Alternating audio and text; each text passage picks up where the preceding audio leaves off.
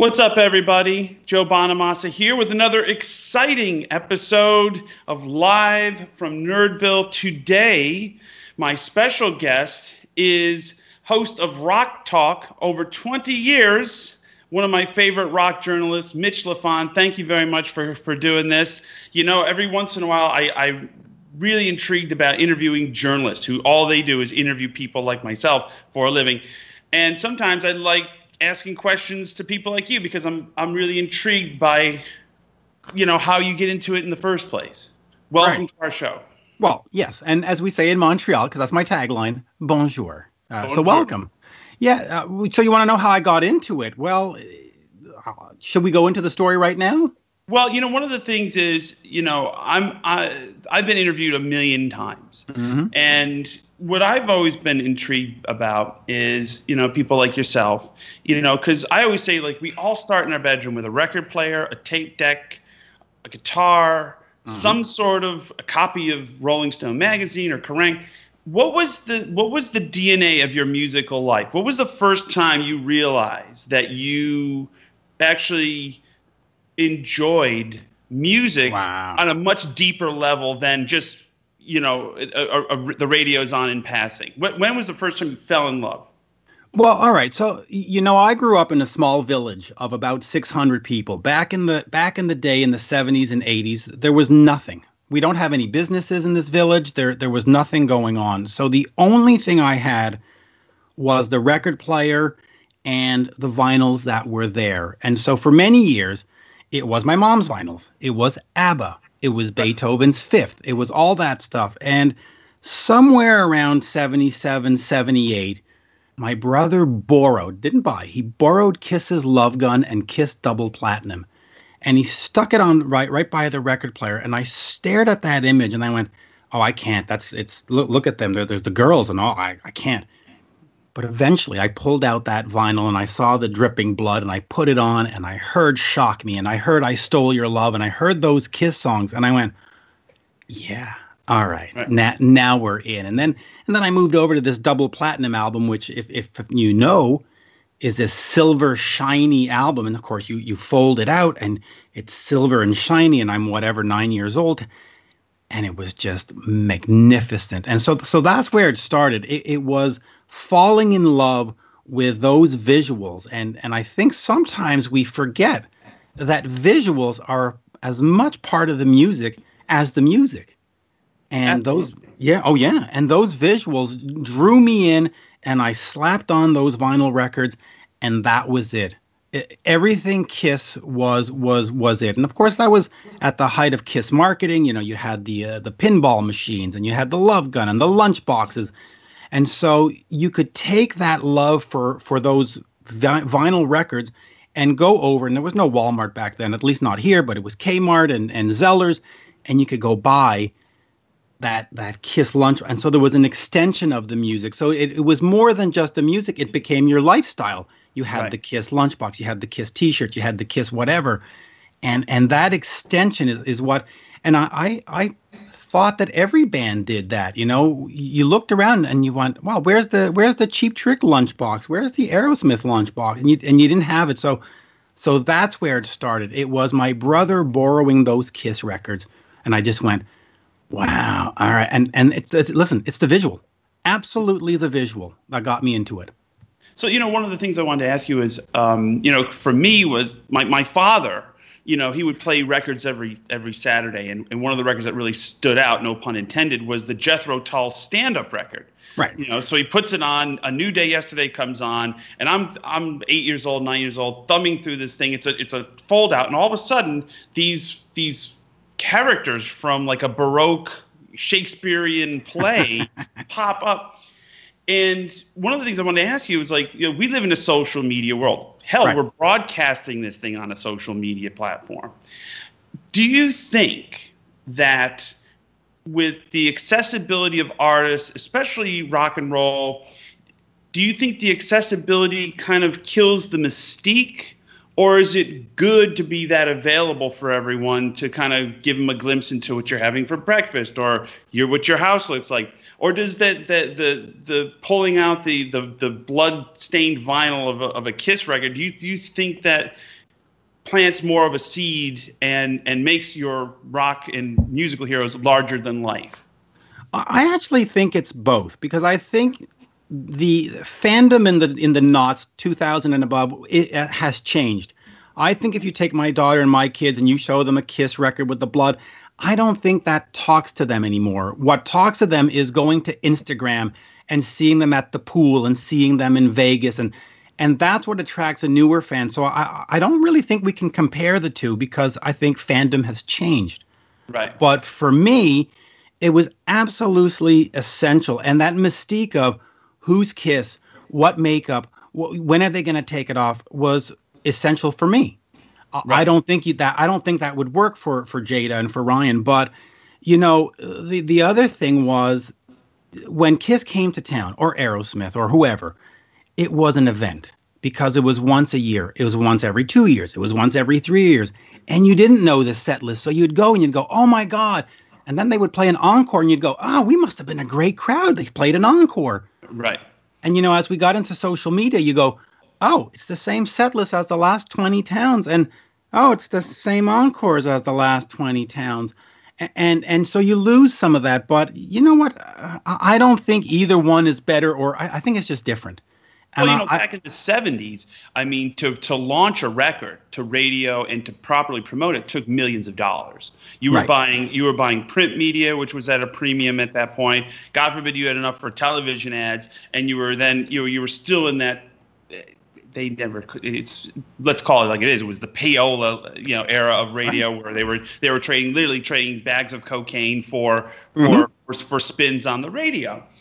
Now, if you have enough followers, you can just take a photo, point and click, and all of a sudden, the people that are interested in your brand or the kind of music that you play, for free, literally, hey, you go, hey, I have a new record out. Right. I also, my issue with social media is the fact that people then judge everything you do in real time as a referendum on your career. Right. Because there was a lot of times back in especially the late 70s, early 80s, where bands would experiment, and now it would be career ending. What do you think? What do you think are some of the differences between like bands having free reign to experiment and then having these confines of social media and going, I need to just play to the bass, really? Wow, that's a good question. One of the things with social media is that, you get the free advertising and you get 1 million followers, but then you have to keep them engaged. Right. And sometimes you follow somebody and they don't post anything for 3 weeks, 4 weeks, a month. And then you're just like, I'm not going to bother checking. So you do have to be continuously creative and have content that is at once not spammy, but at the same time interesting. And it's a very fine line. And in terms of experimenting, there are some bands, you look at AC/DC or Kiss or Aerosmith, and fans don't want them to experiment. They want AC/DC to be AC/DC. And yet other bands have built an entire career on being experimental. Look at Madonna. Look at even Billy Joel. Look at U2. Every album is different. And if they did the same old album, fans would go, hey, no, Madonna, you've already done Holiday. You've already done a version. Move along. So there's room for both. And listen, I'm a rock fan, so I like my rock to be somewhat stable. Whenever a band like the Scorpions or Kiss, they do Eye to Eye or they do The Elder, fans go, oh my God, what was that? You can't do that. That's not a Kiss record. Don't do that. So, it's damning. Talk to me about the Scorpions.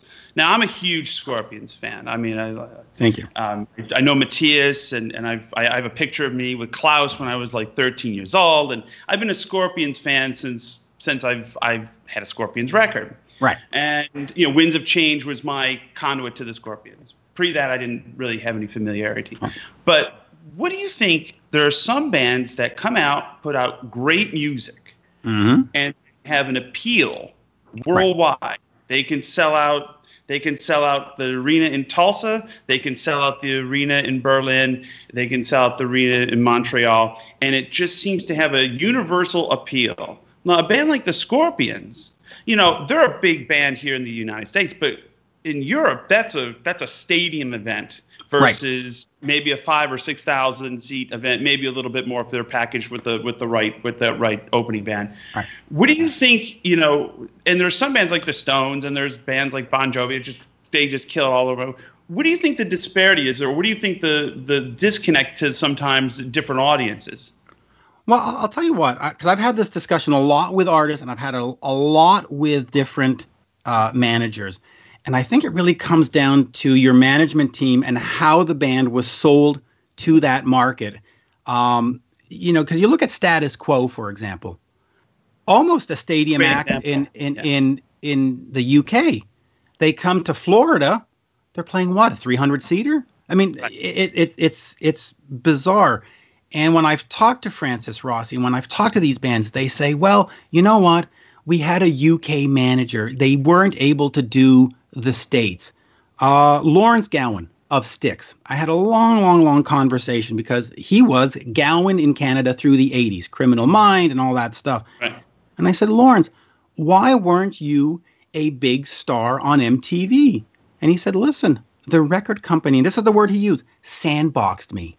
They decided that I was going to be a Canadian territory artist and they weren't going to invest outside. So listen, sometimes it comes down to the music. British metal compared to American metal is very different, and sometimes the ears don't connect. Right. But a lot of times it comes down to that management team and to how it was marketed. And listen, Lawrence Gowan, Criminal Mind should have been all over MTV. Canadian company said, no, we're going to sandbox you. And it's like, wow. So that's what happens sometimes. It really comes down to the team behind you, because ultimately I think fans like all kinds of music. They do, and they don't know it. If sometimes it's hiding in plain sight. I mean, I look at the British blues boom of the '60s, and they're doing Albert King covers. Coming over here to America, Cream is playing Madison Square Garden, and Albert King's playing the Fillmore with 10 other bands because right. Bill Graham's going, you got to check this guy out, Right. But they're both playing Born Under a Bad Sign, Right. So talk to me when you got to your first interview, from what I've read, was Gene Simmons. Yes. When you were 11 years old. Correct. How does the music lover in you go from I love music, now I'm curious, now I want to ask artists about it? How did you make that leap? Wow. Okay. That's an interesting one. And it goes back to my environment. Listen, we were in this place where no public transit, no businesses. There was 2 channels on TV. So I had a lot of time to stare at records, and I would stare at Aucoin Management. And I had this idea one time on the back, because in the old days, you'd phone up the operator, 212-555. And I got the number. And I said, hey, would Kiss be available for an interview? I phoned up Aucoin Management. Right. And they said yes. And I went, huh. I went, really? And they said, well, we'll set you up with Paul Stanley, blah, blah, blah, blah. And before we had to go out to New York, because the whole idea of phoners really didn't exist. Yeah. They phoned back and they said, oh, unfortunately, Paul won't be available. Would you mind talking to Gene? And I was like, all right, why not? Part of that inquiring mind comes from the environment. There was nothing here to do. There was no TV to stare at. So you had to go look at magazines. You had to go, seek information. Right. And so that's where that curiosity came from. The fact that I've always been good at being a self-starter and getting out there, phoning that number, because all the other fans were sitting at home going, oh man, I'd love to meet Gene one day. How do I do it? And my brain went, I'll figure out how to do it. Just call him. Call him. Right. And I know it's going to sound strange for an 11-year-old, but Kiss was on a downward spiral, and in that time, nobody the Dynasty tour was sort of it didn't really sell well, and I thought, wow, this is the perfect time, and it worked. They were essentially desperate for press, and so we drove down with my mom, and she's like, well, I'm going to have to go in as the person doing the interview, and I had to write all her questions. And so that's where it came from. So where the inquiring mind comes from, really, without sounding bad, probably just boredom. There was just nothing else to do in Centerville, Quebec in 1979, 80. There was nothing, you know, stare at raccoons. A lot of people ask me, like, well, why did you practice so much when you were a kid? It's like, I'm like, well, let me tell you something. Growing up in Utica, New York, which is basically the same geography and topography as southern Canada. You're 4 hours from me. 4 hours. And basically, if you caught a cold, rainy summer, you weren't going out. It was 3-4 days a week. It was rainy. It was cold. It wasn't a great summer. I've been there. And the winter started in October and lasted until May. And it was cold and gray and depressing. And you would wake up and you go, I got to figure out a way to get out of here, you know? Yep. And no offense to my brethren in Utica. I'm very proud to be born and raised in Utica, New York. But first time I went to California when I was 11 years old, I said to myself, I want to be involved in this, not, and that was that motivation. What do you think makes a good interview when you're interviewing somebody? Because, sometimes, I've been guilty of this. If I'm tired and I have a phoner at 6:30 and I'm just not chatty, what do you think, as a journalist, what makes a good interview? Is it your job to elicit some sort of emotional response, controversy, or do you subscribe to it's just a conversation and there's no gotcha questions or any of that kind of stuff? Wow. Okay. So my philosophy on what makes a good interview really comes down to two things. First of all, you need to be researched. Yeah. When you interview let's say I'm interviewing you. And I say, hey, Joe, you've got a great new album. Tell me about it. And you go, okay, we're promoting something. Great first question. Second question, what's your favorite ice cream flavor? And you're like, oh, really? And we've seen those kinds of interviews before. I've been involved in those. I've had it where I put out 43 records. Right. And this was the last 2 years. Somebody asked me, so is this your first album? I said, hang up the phone, go to Wikipedia, call me back. I'm not trying to be an asshole. Just right. Google me and then call me back. Anyway, go ahead. I'm sorry. So that to me is the fundamental. You have to be researched. You have to be able to connect to the artist and not just do the same old, because I look at sometimes at other interviews and I go, okay, Joe talked about, we did an interview recently and it's like, Joe has talked about being a 12-year-old prodigy in every interview. Right. There's no point in me asking him about that, because if you're a Bonamassa fan and you're listening to this interview, which is probably why you're listening to the interview, you're like, this story again. So for me, it's to try to get something not controversial, but maybe out of the ordinary or different. I just interviewed Klaus from the Scorpions. That's the one that's running today. Yeah. And we talked about working with Desmond Child in 2007 on the Humanity Hour 1 album. Nobody really talks about that with Klaus. And he was like, oh, wow, hey, somebody's talking about this album. Everybody's like, tell me about Blackout. The other thing is I never write any questions down. Never. I have no questions written down. I know why we're on the phone. We're on the phone to plug your new album. We're on the phone to plug your new tour. We're on the phone to plug your whatever. So that's got to be the first one or two questions. Okay, tell me about the album. And after that, I listen. And I hear something and I go, Joe mentioned he uses whatever, this kind of guitar pick. Well, and I have notes on the computer and I go, okay, well, let's go over here and let's go down that little rabbit hole. And then, at some point, if the rabbit hole stops, I go, okay, well, tell me about working with so-and-so. Tell me about, and so the fundamentals are be researched, don't be contrived, and listen. Right. Listen, because there's a lot of times where the interview writes itself. You as Joe will give me an answer and I'll go, that's 5 extra questions. Right. And that's what you got to do. And a lot of people, and I've seen them, I've been to press tents at Heavy Montreal or Oceaga or any of these festivals, and you'll see somebody walk in and they'll be like, all right, so Joe, question 1, tell me about the new album. Great. Okay. Yes, stop talking. Question 2. All right, tell me about the tour. And you're still talking, and they're just going through, and it's just like, oh my God, what are you doing? You've got an artist in front of you, a creative mind in front of you. Work with it. Listen to what he's saying. Build on what has been said. And so that to me is the fundamental of an interview. What's your policy on, if the publicist, when we booked our interview, we just texted each other. Like, I'll be there on Tuesday. Yeah. Okay. What's your policy? Okay, you get a big name rock star.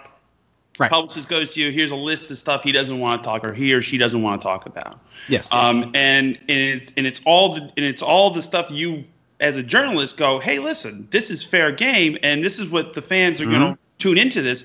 What do? Do you go, I don't want to do the interview, or I'll dance around it, or how do you handle that? Wow, it's all of the above. First of all, there has to be a mutual respect. If somebody says to you, I don't want to talk about being drunk on the bus last week, you go, okay, because ultimately that publicist is the publicist for 3 or 4 other artists. Right. So you shoot yourself in the foot if you go, oh, I'm going to be a smart ass and just go. So you can't do that. But sometimes I've been told, don't ask about this. And I go, okay. And then the artist will bring it up and say, well, that time I was on the bus and I was drunk. And you go, oh, right. And then I just go, well, he mentioned it. Right. What do you want me to do about it? So yeah, I'll be prepared. And when that comes up, I will listen and I will go down that road. But you have to have a certain respect. If they say, please don't talk. I don't want. There was a band the other day that said, please don't talk about our former lead singer.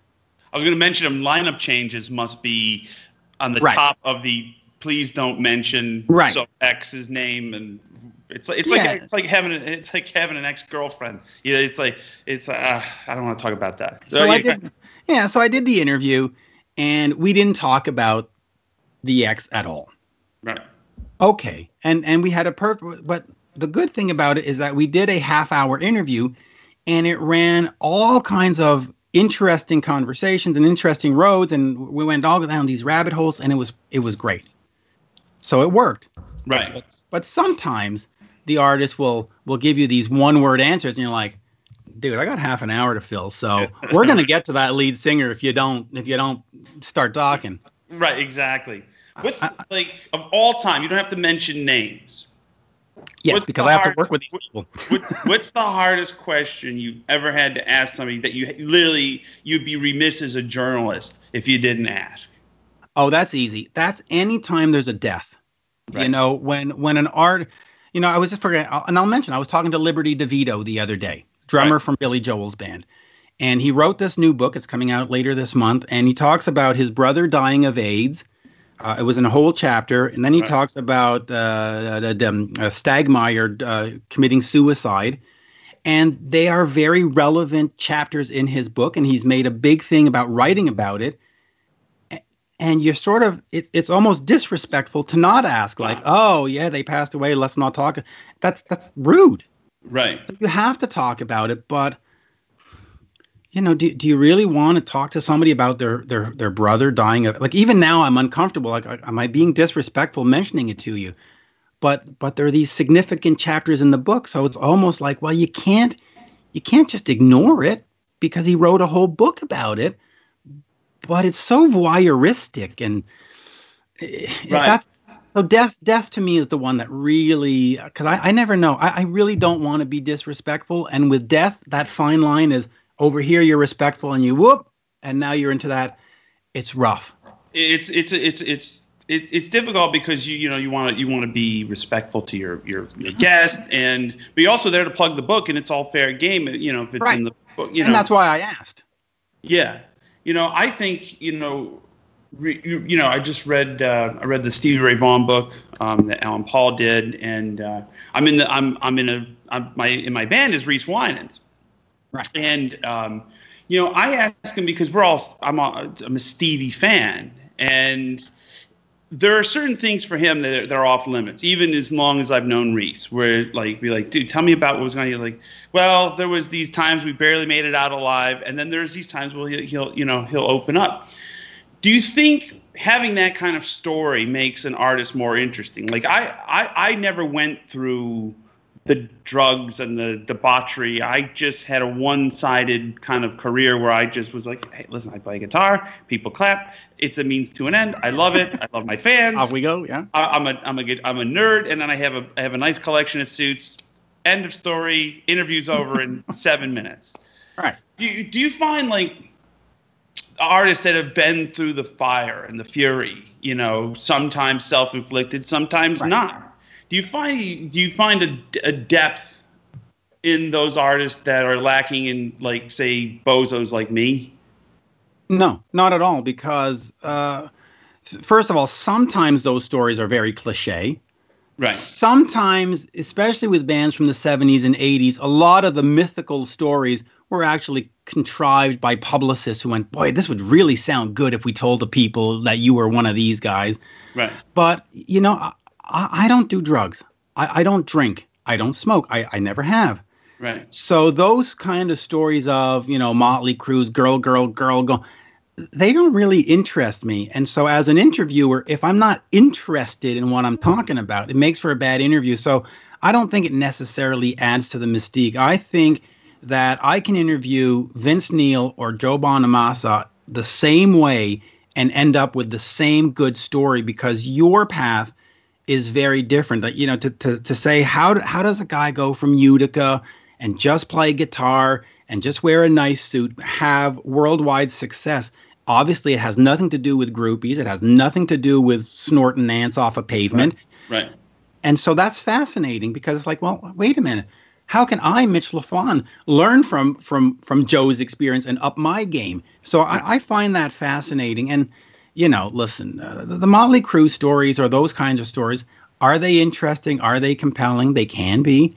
But sometimes it's not that interesting, because those people were so wasted that you'll interview them and you'll say, tell me about 1987. They're like, I really don't remember it. Right. It's kind of a blur, right? I got nothing, which is why when I read some of their books, I look at them and I go, are you sure you're remembering all of this? Or did somebody come out, you read those Kiss books and you read the Peter Criss one and the Paul Stanley one and the Ace one, and they're all completely different stories. And you go, I think I'm going to trust him. He was the most sober, Right, exactly. We live in a clickbait world now. And I'll give you the clickbait for this interview. When it comes to drugs, I was telling my friend about 6 months ago, and she asked me, she's like, have you ever done like cocaine or any of that? I go, listen to me. I tried weed 5 times in my 20s. It made me hungry and paranoid, which I wake up in the morning hungry and paranoid to begin with. I said, I don't need it.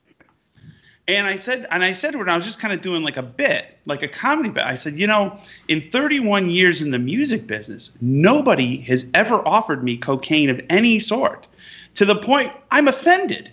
I'm like, I'm offended nobody's even offered, right? I know it's happening around me, but nobody's even offered. When you do interviews like that, like there's the clickbait, I could just see on Blabbermouth, Joe Bonamassa is offended that nobody's ever offered him cocaine. Total bullshit, because what they don't do is take the context of the bit. It's a comedy thing. Like, if you're talking to Vince Neil and they're like, oh God, and yeah, I think I don't even remember 1987, but I think somebody snorted ants off a skateboard. Boom. There's the clickbait. Right. And they usually use some sort of unflattering photo of the protagonist, and 1987, I snorted ants off a skateboard, and they get people to click on these things, and it has nothing to do with the context, and then the inevitable pile. I've been a victim of that a few times, sometimes self-inflicted, sometimes not. What do you think about that kind of journalism? Does it make you just go, man, because you're one of the good ones, and it makes you go, man, this is bullshit. It irritates me I'll tell you why it irritates me. First of all, because when you decontextualize something, it has no meaning anymore. It's just, I, for the better or for the worst, will run an interview all the way through. Sometimes I sound like I've asked a bad question, and sometimes but I go, you know what? This is what the conversation was. And you can listen to it and hear exactly what we said to each other, and you can find nuggets. But the clickbaity stuff, and I'll give you an example, and we'll talk about Blabbermouth. They, a few years ago, took an interview I did with Lou Gramm. Right. And they took a couple of parts from Lou, and at the bottom, they added a 2004 interview with Mick Jones calling Lou Gramm all kinds of nasty words. Right. And Lou Gramm's wife phoned me and goes, you're banned from all our shows forever. I go, for what? They go, you're on Blabbermouth. I go, I didn't write it. They wrote it. They go, yeah, but you did the interview, so you're responsible. I go, No.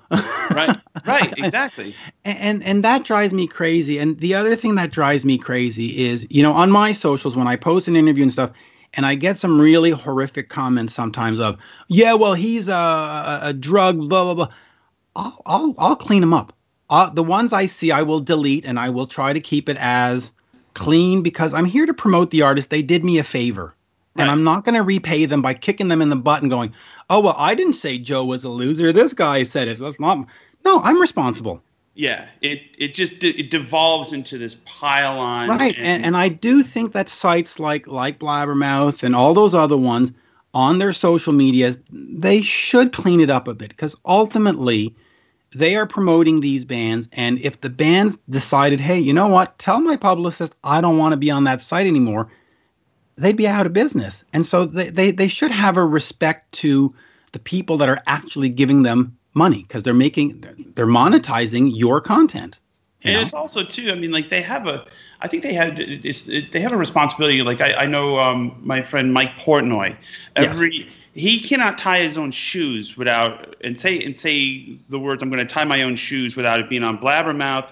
Yeah. And John Corabi just always. In some sort of context of Dream Theater, you know what I mean? And I'm friends with all those guys, And I just go, it's not that antagonistic, but it's almost like the professional wrestling of journalism. It's right. Like it's not fun until there's all out warfare on the comments. There's all out, But what to me is unfair is what they don't really think it through in three dimensions is the fact that a guy like Mike Portnoy or John Corabi or any of these people, like whoever's the du jour, artist of the day, you're making it a referendum on a lifetime's worth of work. Right. It's not like these guys just picked the thing up and decided that I'm going to try this drumming thing out. Mike's been playing his whole life, right. and it's very easy to marginalize, and I find it just a bit strange that everything is online now, and because you could just type anything, and it goes viral. Yeah, you miss the magazines? Do you miss the print? I do miss the magazines. Let me just finish on Portnoy for a second. I did a master's in psychology, and so in psychology, there's this theory that every 10 years you become a new person. Right. And I'll give you a quick thing. The 5-year-old you and the 15-year-old you are obviously not the same. Right. And if the 25-year-old you met the 15-year-old you'd be like, oh, you had that haircut? Because we all look back and go, I wore those pants to high school. Oh, geez. Right. And the 35 to the. And so the problem sometimes with artists is that we don't, as media, allow them to have these rebirths. So Mike Portnoy is the guy from Dream Theater, 1997, period. That's it. And it's like, no, Mike, like you and like me, looks back at those pictures and go, oh, I was wearing my hair like that? Oh, my God. And we should allow for that. We should allow for the fact that people every 10 years become a new person. And I think that's a fabulous psychological theory. I ascribe to it.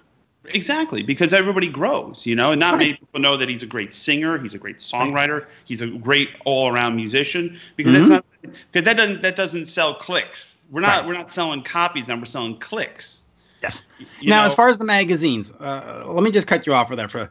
Do I miss the magazines?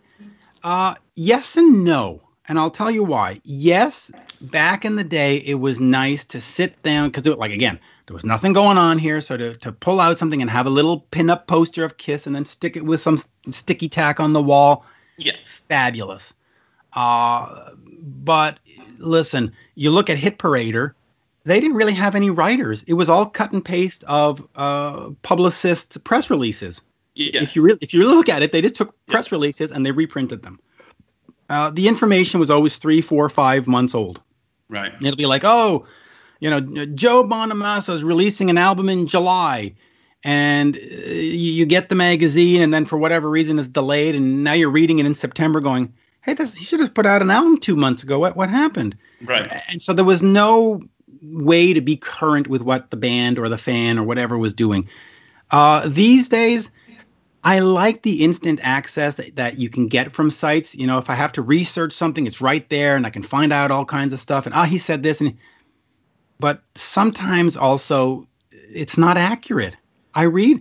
Listen, I read something. I put out a Kiss tribute album in 2013 on my birthday, which also happened to be my wife's father's birthday, who had died of cancer, and it was a whole thing.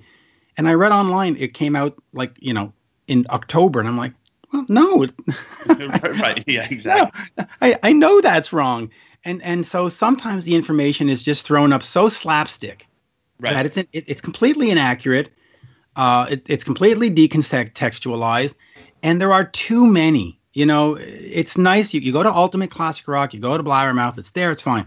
But then there's all these tertiary ones, and it's just at some point it gets so whittled down, and the information, and they all try to have their own little shtick. I'm going to be the guy that calls people out. I'm going to be the guy that says Joe can't do this. I'm going to be the really nice. And at some point, it's like, you know what? It was so much easier just to buy cream. It really, yeah, exactly. I think the volume of content, because like now that everybody for the last 4 months has basically been housebound and antisocial, like I've been practicing for 25 years.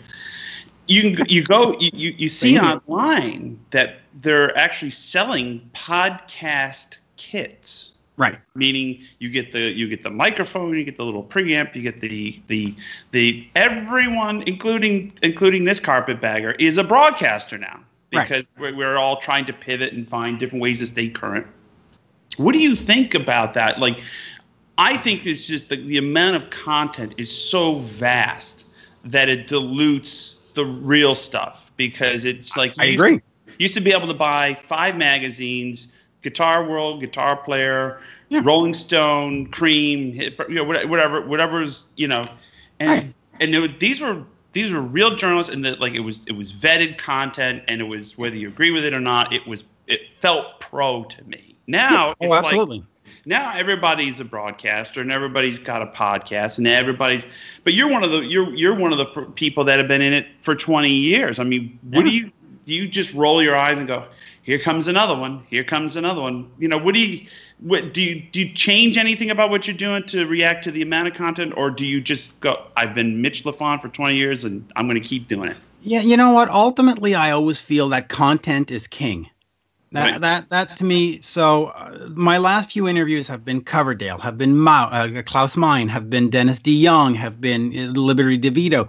So I've made a very conscious effort in these pandemic times to go get A-listers. Right. Because, normally every so often you have to go talk to whatever. And I don't mean to insult anybody, but you have to talk to a Faster Pussycat or an LA Guns, because, you need to add flavor to what you're doing. But now I see everybody's doing that. Everybody's interviewing everybody. So you go, okay, you know what?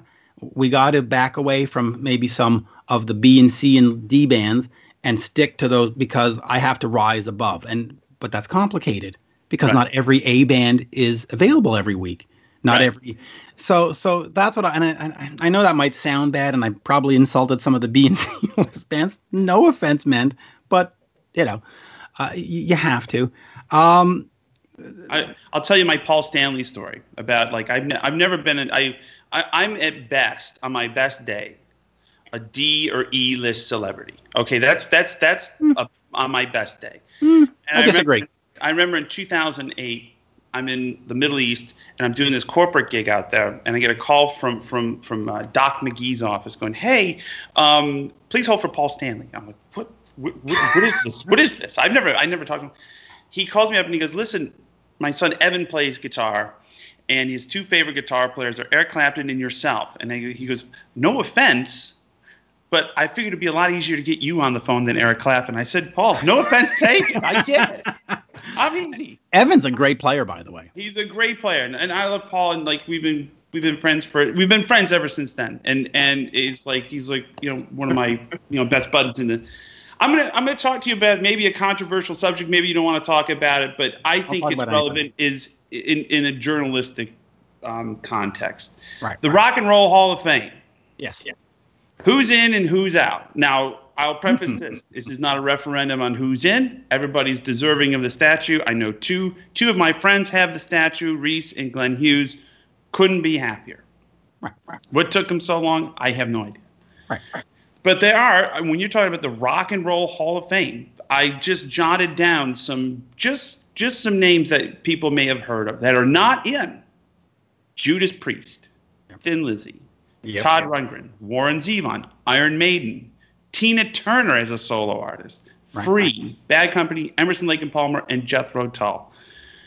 Can I give you my first reaction? Just give me your first reaction of like, does being in the Hall of Fame mean anything, or is there such a I don't even. I mean, ultimately, it means nothing. You know, whether the guys from Tesla ever get into the Rock and Roll Hall of Fame, does it really mean that Tesla's music is invalid? No. No. But my first reaction when that comes up, and obviously you talked about Iron Maiden and Thin Lizzy, but I always go straight to Foreigner. They dominated 77 to 86 about. Yes. First five albums were top 5 albums on Billboard's 200 album chart. First 5. The first one, the sophomore. And I've looked it up. I don't think any other band has had their first 5 albums be top 5. Right. You go to any, movie or commercial and you'll hear Hot Blooded, and any classic, you'll drive in any state, whether it's Mississippi, Missouri, or Montreal, Canada, you will hear one of those songs. They have changed the way that pop rock song was written. Right. And they're never even mentioned. And you're like, wow. And you look at Iron Maiden. You mentioned Iron Maiden. They took, I guess, from what was going on with Sabbath and stuff, but then they turned it into their own thing in terms of marketing, in terms of imagery, in terms of mascots, in terms of planes. Everybody wants to be them. And I think if everybody wants to be you, that makes you that makes you a Rock and Roll Hall of Famer. Everybody wants to be Babe Ruth. Right. And I think that's one of the ways you have to sort of look at it. If every single fan desires to be that guy, it's probably because they've influenced you around. Yeah. Yeah. And I know a lot of people that are in Hall of Fame bands. By the way, Huey Lewis needs to go in. Huey Lewis. So imagine putting together a festival, a rock and roll festival of the ones that are not in. You could put Bad Company in there. You could put Pat Benatar. You could put Thin Lizzy. You could put Foreigner and Huey Lewis. You start the show. You can it doesn't matter who headlines. You can start the show at 3:00 and you can run it till midnight. And all you ask the bands to do is play their hits. They could literally play 9 hours of life-changing music. Yes. And you go of life-changing rock and roll. And you go, how does that not? Where's the disconnect in Cleveland that to me, what my biggest fear was what happened to a friend of mine who was a bass player in a very influential prog band. Right. I knew him for years. I loved the man, and I had conversations with him. He's like, it's like we've been doing this since the 1970, and we've made some huge albums. We played stadiums, and I'm like, Chris, your music has changed my life and my father's life, and he's like, man, before I die, I'd love to just be acknowledged by the Rock and Roll Hall of Fame for our contributions in the music. And I know a lot of people feel that way. Right. And I know some people just say, fuck them, whatever. I don't care if I get in. But there's always a side that it's just the validation of a life's work. Right. And Chris. But even the Rock and Roll Hall of Fame has a disconnect. You look at the Red Hot Chili Peppers. Right. And every single person who touched a guitar or an instrument is in the Rock and Roll Hall of Fame.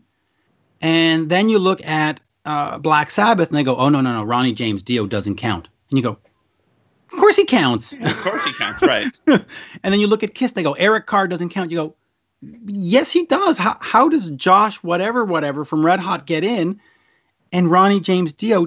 And you're like, okay, I don't understand now. I don't get what you're doing. I thought Tommy Bolin should have went in with Deep Purple. Yes. I thought Tommy Bolin should have went in just as a member of Deep Purple. There's the first 4 iterations of the band, and until they basically had to do a hard stop and then reboot with Joe Lynn Turner and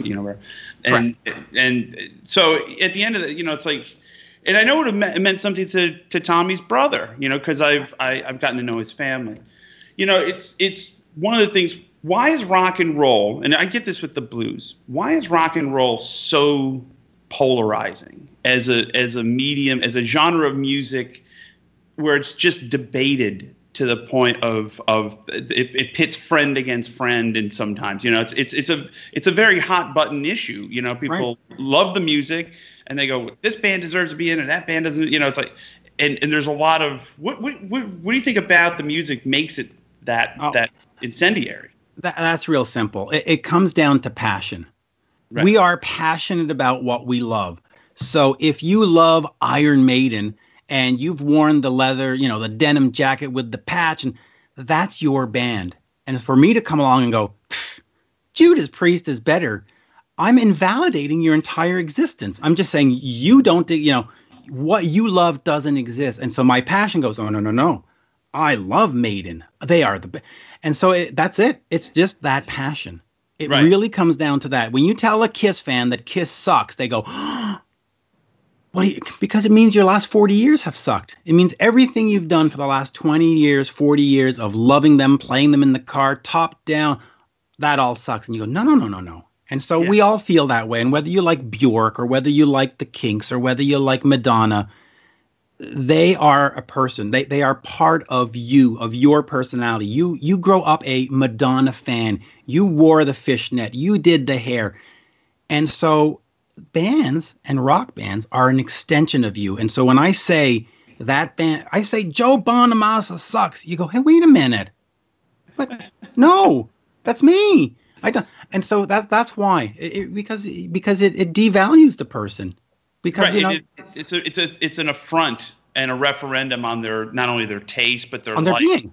Yes. And their band. It's like a lot of people have tattoos of and it's a permanent thing. Try to tell a guy with a Gene Simmons tattoo that Kiss sucks. You can't, because it meant so much to him that he memorialized it on his being. Right. And now you're saying that is invalid, and you go, no, it's not. And so we all do that. And that's why we will have these discussions ad nauseum. Guns N' Roses this, Metallica that, Foreigner this, Pat Benatar that. And that's why when you say the Rock and Roll Hall of Fame, I look at Patti Smythe, who got in, and I go, I don't get it. But you know what? She deserves to be there, because for somebody somewhere in New York City at CBGB's or Max's Kansas City or wherever she played, she affected their life and changed it. Absolutely. Everybody who's in affected someone's life in a life-changing way. It's like I said, I always say it's not a referendum on who's in. There's a point where the point is you can only, these are some of the seminal bands of rock and roll in the mid 70s to mid 80s have been shut out of this conversation. But if you listen to KLOS or any classic rock radio, chances are the bulk of the playlist is going to be from Foreigner 4, Bad Company. Mm-hmm. You're going to hear Thick as a Brick from Jethro Tull. You're going to hear, you're going to hear it all. You're going to hear it all. And, to look at what goes into the Rock and Roll Hall of Fame, what you really need to do is go back to the back issues of Rolling Stone from the 80s, and you go, hey, I'm not seeing a lot of Pat Benatar in this issue. Where listen, it is a political game. They covered a whole bunch of people in the 80s and 90s. They didn't cover, and they left Foreigner out. They let Pat Benatar out. And for some reason, they're still holding a whatever. They got their panties in a bunch over it, going, I'm not letting Mick Jones in. Okay.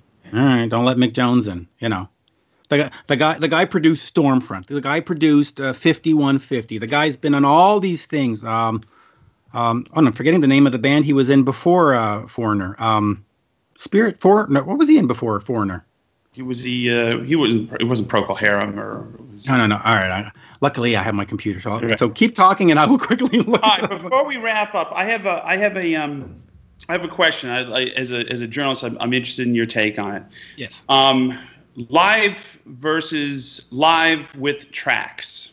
Ooh. Oh, by the way, he was in Spooky Tooth. There we go. Okay, that's right, Spooky Tooth. Robin Trower was in Procol Harum. Yes. You go to see a live show. Yes. You want to see four dudes up there, warts and all, or do you want to hear it like the record with the Pro Tools rig augmenting it? Boy, what's your take on that? That is really a tough one, and I'm going to go all over the place with this one. When I go to a smaller club, a theater, 1,000 feet, I want the blood, sweat, and tears of that band on the floor. My co-host Alan Niven always says there's a perfection in the imperfection. Right. And so I like if there's a bum note, if there's feedback, because you go, I got a live show. Yeah. That said, when you go to an arena and you've just put down $350 or $200 to go see whoever, whether it's Post Malone or Madonna or Kiss on the reunion tour, and they come out and it sucks. You just go, wow, I just spent $350 for me and the wife, plus the dinner, plus the drive-in. I've now spent $800 to get to this thing, and it was horrible. Right. And I see it from the artist's perspective. First of all, you have to be perfect every time. Right. Because that's what fans expect. And instead of lighters, they're holding this thing with the video on for the whole show.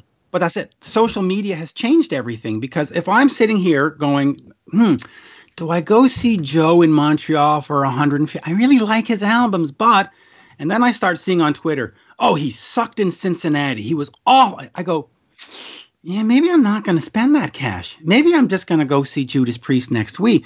So I can understand why an artist wants to be perfect, because if they're not, social media will devastate them. And if they devastate them, it could actually tank a tour. I mean, it can actually go to that level. And there are other artists where the song is just a vehicle for the performance. You go see Gwen Stefani, you go see Madonna, you go see Shania Twain, you go see those ones. You're not really there for the songs. You're there for the hang and the lasers and the dancing. Right. And so you can't expect Madonna to do 2 hours of dancing and trapeze like Pink does, and then be on key. So there's a give and take depending who you go see. But if I'm in a tiny bar, there's 100 people, and you roll up and plug in, and then there's a machine playing, it's like, dude, no. We're not doing that. But in the arena shows, unfortunately. Yeah, I mean, I remember being at a rehearsal facility in North Hollywood where I had my storage locker, and I was just going in to get a guitar or something. And I heard a band coming out of Studio C, and I was like, oh, yeah, I remember these guys, and they won a singing contest. I'm like, I remember these guys. That's cool. And I'm sitting outside the door, and I'm like going, wow, they're killing it. Singers really killing it. And I'm like, boy, it's good to see a young band rehearsing hard and giving it their all. Yeah, even when they don't have to, because I hate to rehearse, and I'm like, all right, let's just run through the form. Right. And anyway, the door swings open. There's only one musician on the deck. He's playing bass, and the rest of it's coming through this PA they set up. And I'm like, how does that work? And then I go, oh my God. And then there's a guy with a computer and a bunch of tracks. And I'm like, I go, wow. And here I am been singing and playing guitar all these years like a sucker. I can get away with this. This is great. Get away with this. I'll tell you, there's two instances from my concert going experience, which I'll never forget. I was at a festival, the Osheaga Festival in Montreal. And I got to sound check early. And I will never forget these words. Somebody went, I need more computer in the monitor. And I was like, you need more computer? What? And the other one, and I'm not going to say the band, but I was at a 80s arena act concert. And I was at sound check at 2:00 in the afternoon. And they were actually sound checking Crowd Swell. And I'm like, oh, wow. I'm like, Crowd Swell. And people are like, what? They're clapping. They were they're like, okay, so at this song, and they were practicing the Crowd Swell. And I was like, my God, are you kidding me? Not only are they going to be lip syncing tonight, but the audience reaction is going to be piped. And it blew me away. And this was 2018, 2007. I mean, this is not 15 years ago. No. Wow. And it was a big arena act, big tour. And they were sound checking Crowd Swell, and I went, Okay, that's a whole new level of no. I've been trying to get my light guy to buy some of those old applause signs from the old sitcoms. Just light them up, I think I did a good solo. I could just step on a button, Yeah. Anyway, Mitch, thank you for doing this, man. You're one of my favorite journalists, and I always love having a conversation with a journalist, because I think in a different life I would be one, because I'm always curious about it, and a good journalist is passionate about what they believe and stick the landing. And you're a good egg, man. Thanks for doing this, ladies and gentlemen. The wonderful Mitch Lafon, host of Rock Talk with Mitch Lafon. And by the way, happy Canada Day to all you Canadians out there. Even brought my Tim Hortons cup for that. That's right. If everyone's, what's a Tim Hortons? I go, just go to Canada. So I'm not going to even explain it to you. You'll understand. You'll understand as soon as you cross the border. There's a Tim Hortons. It's like a Maple Leaf welcoming you, and a Tim Hortons on the right. We're actually thinking of making our customs Tim Hortons. So as you drive through and go, I'm just going to Montreal, they'll give you a coffee at the same time. It's a new concept. Coffee and a donut. I love it. Coffee, donut, and get in. Thank you very much. Thank you very much for watching, ladies and gentlemen. This will be on YouTube in perpetuity, so you can watch it anytime. Until next time, ladies and gentlemen, my name is Joe Bonamassa, and you're watching live from Nerdville. See, look, notice the hat. Ooh, I'm going to need to get one of those. I'll send you one. Thank you. And we're good.